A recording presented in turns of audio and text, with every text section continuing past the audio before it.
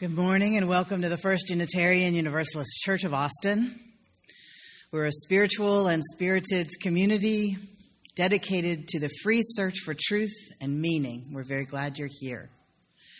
If you're a first-time visitor with us, please ask any questions you might have about this congregation or about this faith to the knowledgeable people at the visitor table, and they'll do their best to answer your questions. We come from a long heritage of teaching that there is a spark of the divine in every person. It is in the spirit of that heritage that I say, let us greet the holy in our midst by turning to the person to your right and left and welcoming them here this morning. Will you say with me the words by which we light the chalice, which is the symbol of our faith? In the light of truth and the warmth of love, we gather to seek, to find, and to share. These words are by Dr. Robin Wall Kimmerer. When I am in the woods with my students, teaching them the gifts of plants and how to call them by name, I try to be mindful of my language, to be bilingual between the lexicon of science and the grammar of animacy. Although they still have to learn the scientific roles and Latin names, I hope I'm also teaching them to know the world as a neighborhood of non-human residents. To know that, as eco-theologian Thomas Berry has written, we must say of the universe that it is a communion of subjects, not a collection of objects.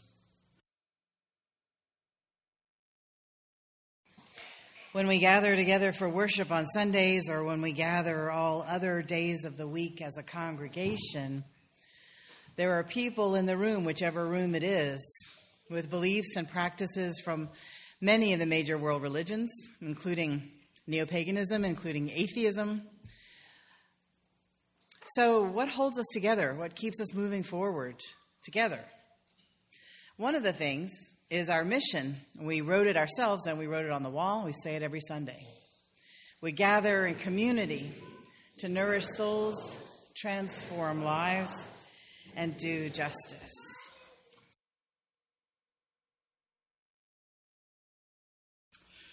The reading for today is also by Dr. Robin Wall Kimmerer. One afternoon, I sat with my field ecology students by a creek and shared this idea of animate language. One young man, Andy, splashing his feet in the clear water, asked the big question. "Wait a second," he said as he wrapped his mind around this linguistic distinction. "Doesn't this mean that speaking English, thinking in English, somehow gives us permission to disrespect nature? By denying everyone else the right to be persons? Wouldn't things be different if nothing was an it?"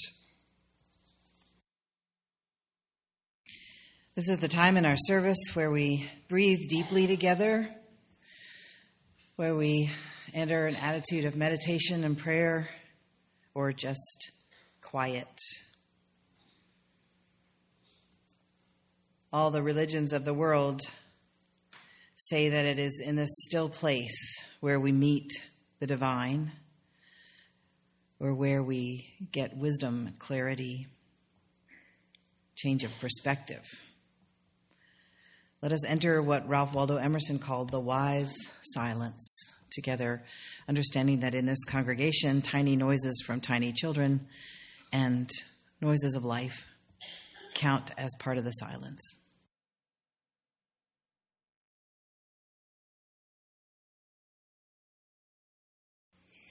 I've been having a wonderful time reading a book called Braiding Sweetgrass that one of y'all recommended to me. It's essays by a professor of botany and ecology at the forestry school at New York State University. Her name is Dr. Robin Wall Kimmerer. She's of Native American heritage, and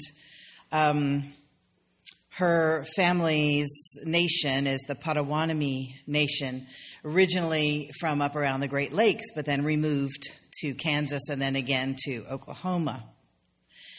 And her family had lost a lot of the connection to the teachings of the Potawatomi culture, retained little fragments of it. And she went to college and then got her PhD.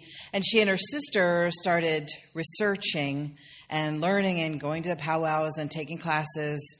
Apparently, there were about 9 native speakers of the Potawatomi language, which is an Algonquin language, left. And so she started trying to learn that language. And I have to read the book a little at a time because my brain just catches fire, and then I have to put it down. Have you ever read a book like that, and you just have to read it in tiny little chunks? And I thought I would talk to you about it today because this is my last Sunday with you before I go on my vacation and study leave. And while I'm away, I always miss you guys, and I try not to worry about you. And I know that this congregation is getting stronger and stronger as a community, and stronger in its identity and a sense of mission and its dedication to hospitality and welcome. And one essay about pecan trees really made me think about community. She starts off this essay talking about a family story of her great-grandfather. When he was a boy, he and a friend were trying to catch some fish for dinner to bring home to their moms. And there had been a drought. There wasn't much water in the stream. There weren't any fish. And they started home in the dusk and started tripping over these big green balls in the grass. There were pecans that, they have a brown husk and then a green husk that goes over that. Anyway, they couldn't figure out how to carry them home. There were so many of them, and they could only fit this many into their fists and in their pockets. And so the story goes that their mom saw them running through the dusk toward home, and they just saw these flashes of white, and the white was their underwear. Because what they had figured out was they took off their pants and tied the ankles together with the rope belt, and then they stuffed the pants full of pecans and carried them home, so they had quite a haul. And she said her great-grandfather might smile to know that they didn't remember him as a decorated World War I veteran. They didn't remember him as a very gifted mechanic. They remembered him as this little boy in his underwear running home with pecans.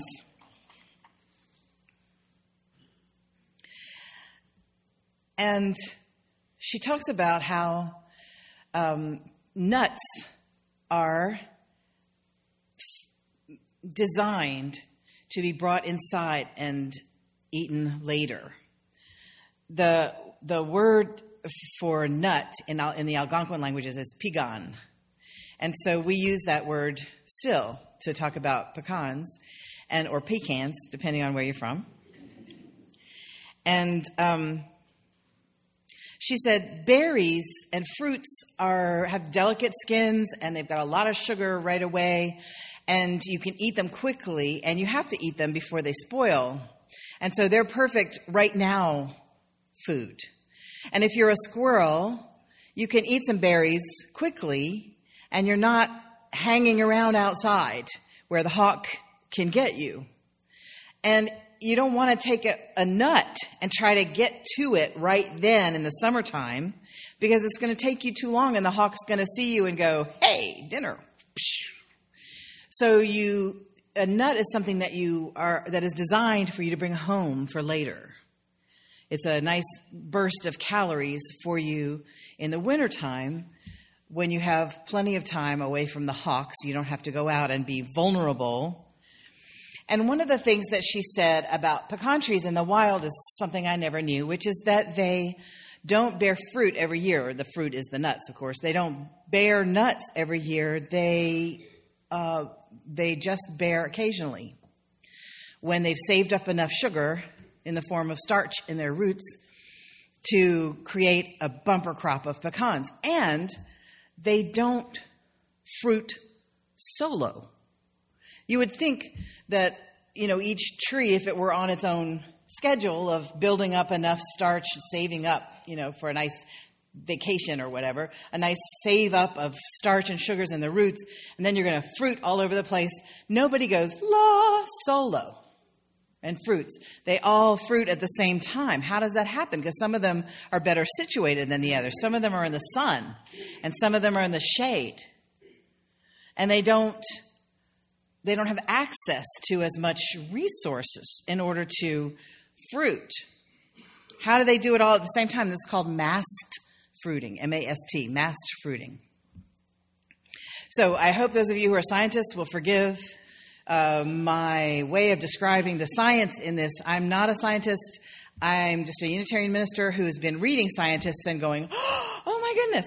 So that's what you're getting. So masked fruiting is when everybody waits until everybody's got enough starch and then they all fruit together. One of the things that they're finding out is that the trees help each other or something. They don't know how it works. Maybe there's tree communication of some kind through the air, maybe with the pollen, maybe it's pheromones, maybe it's underground, maybe through the roots. Nobody's quite sure. But what they're starting to think is that there's this fungus that attaches to the roots. And the fungus is in a symbiotic relationship with the roots in that it gathers nutrients and moisture from the soil and delivers to the roots in exchange for carbohydrates from the roots. So they're helping each other. Win-win. And it's possible that this fungus is kind of interlaced and intertwined all through under the forest floor, and that's how the communication happens among the trees. A lot of plants do this. They communicate.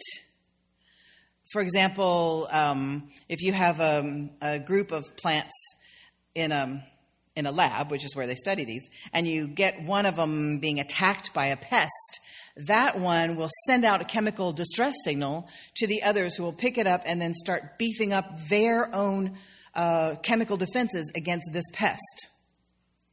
And they've done the experiment where they collar the roots of some of the plants and don't let them have the fungus connection to the other roots. And those plants don't get the signal. So they think it's through the fungus communication network. They call it the Wood Wide Web.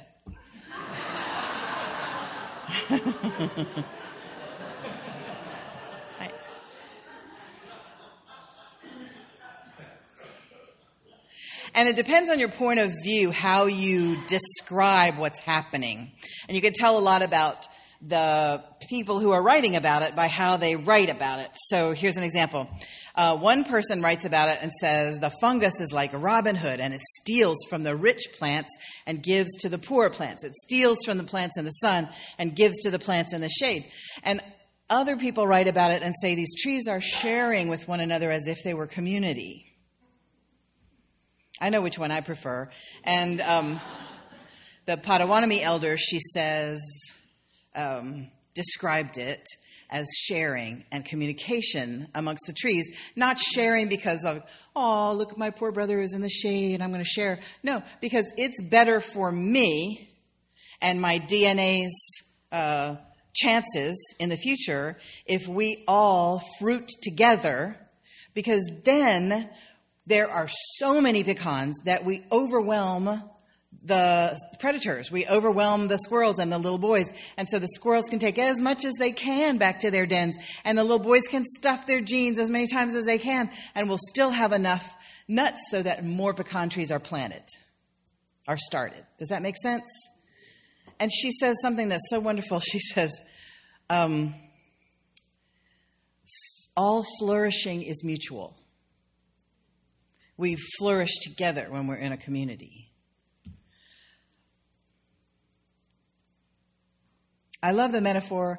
I'm not sure how it applies to every single situation or whether it does, but this is what this is for, starting to think about things. All flourishing is mutual. We make an error when we separate the good of one from the health of the whole. You can't be really good in your mansion with your beautiful garden if other people are not flourishing as well.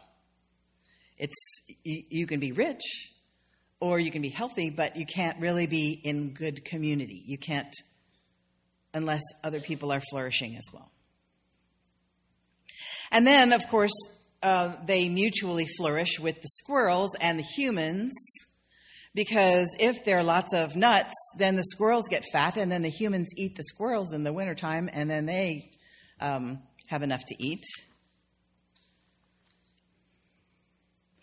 And when the squirrel population gets thinned out, when the nuts are not available, there are fewer squirrels, and the humans go other places to get their food. Then the pecan trees can fruit again, and then again, there's more than enough for everybody. Whereas if they fruited like that all the time, then there'd be so many squirrels that there would never be too many nuts. It's very intelligent how they work it out. I'm not saying the design was intelligent. I'm just saying the trees might be intelligent.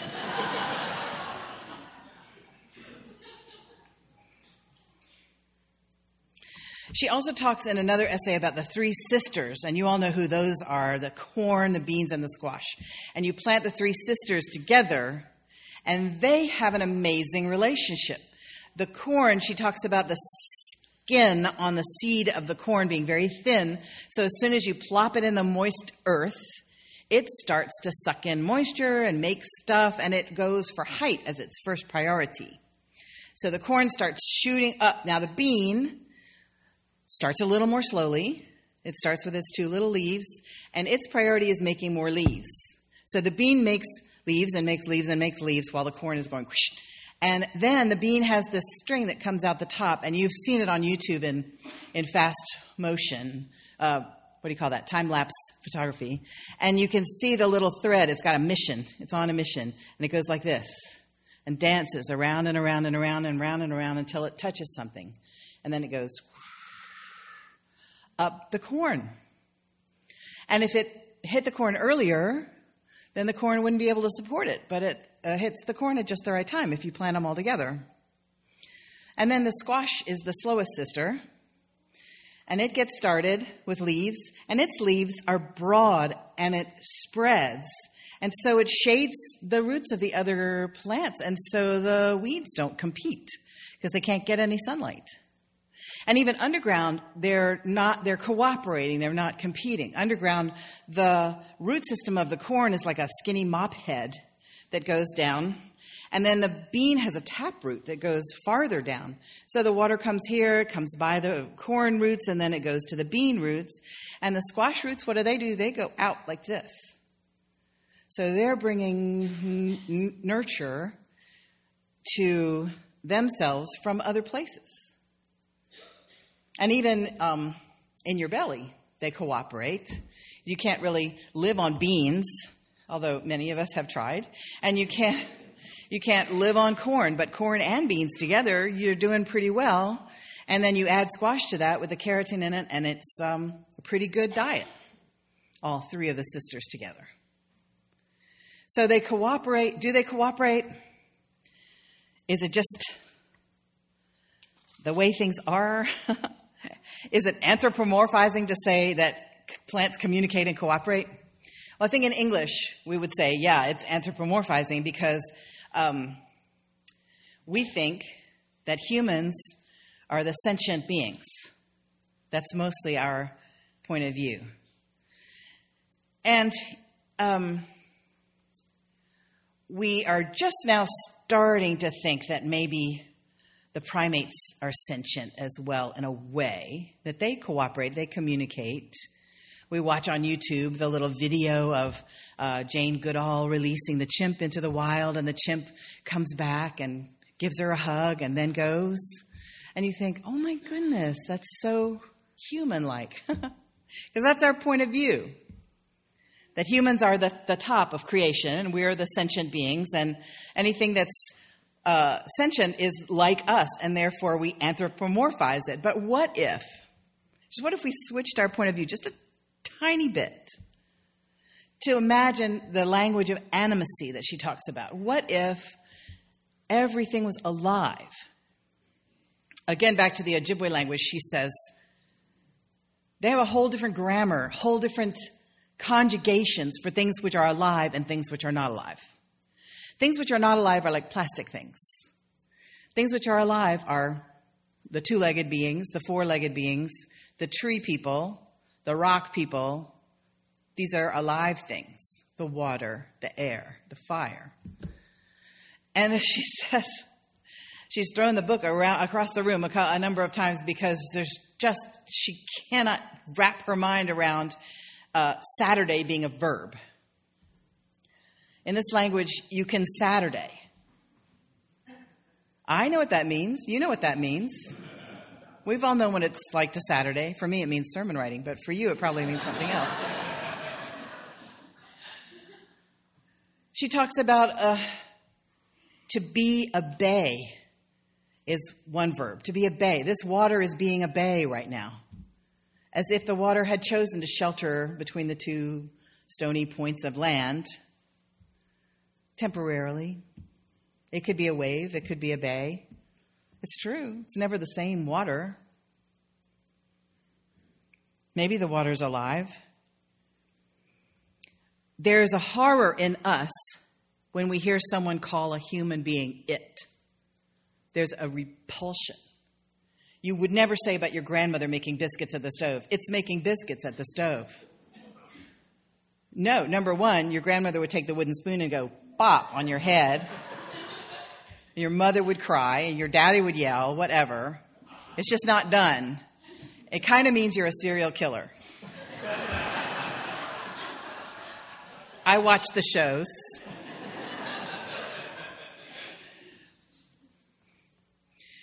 So, to someone who speaks the language of animacy, to say this fly that's driving me crazy in my bathroom is an it would be as shocking.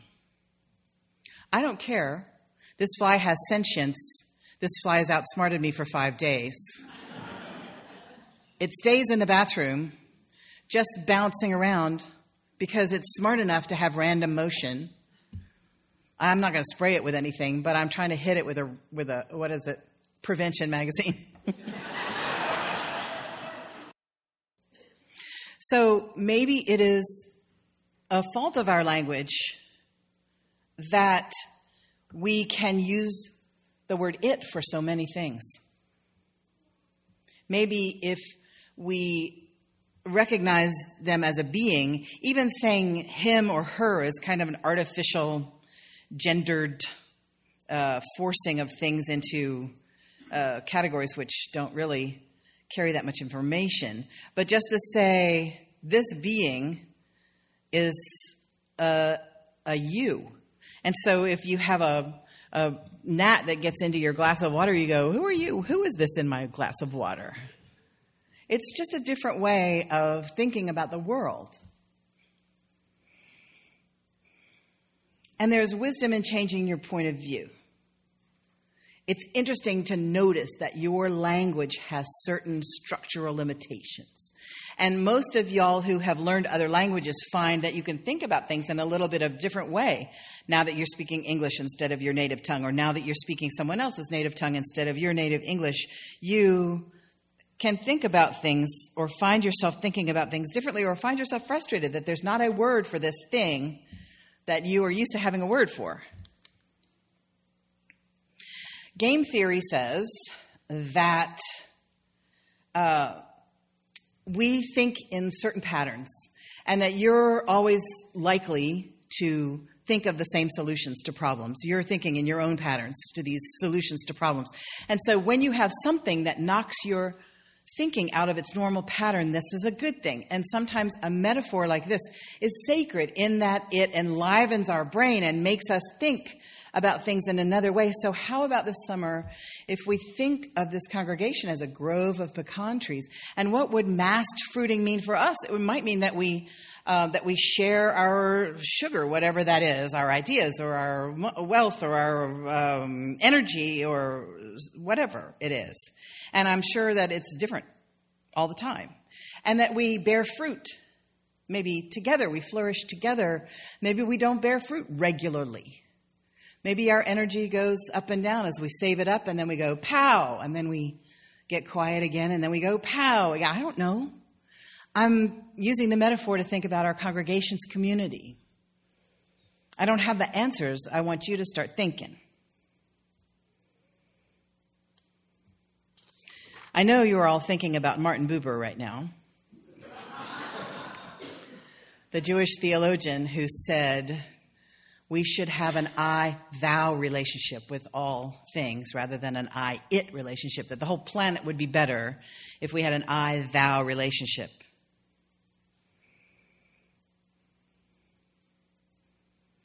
And I wonder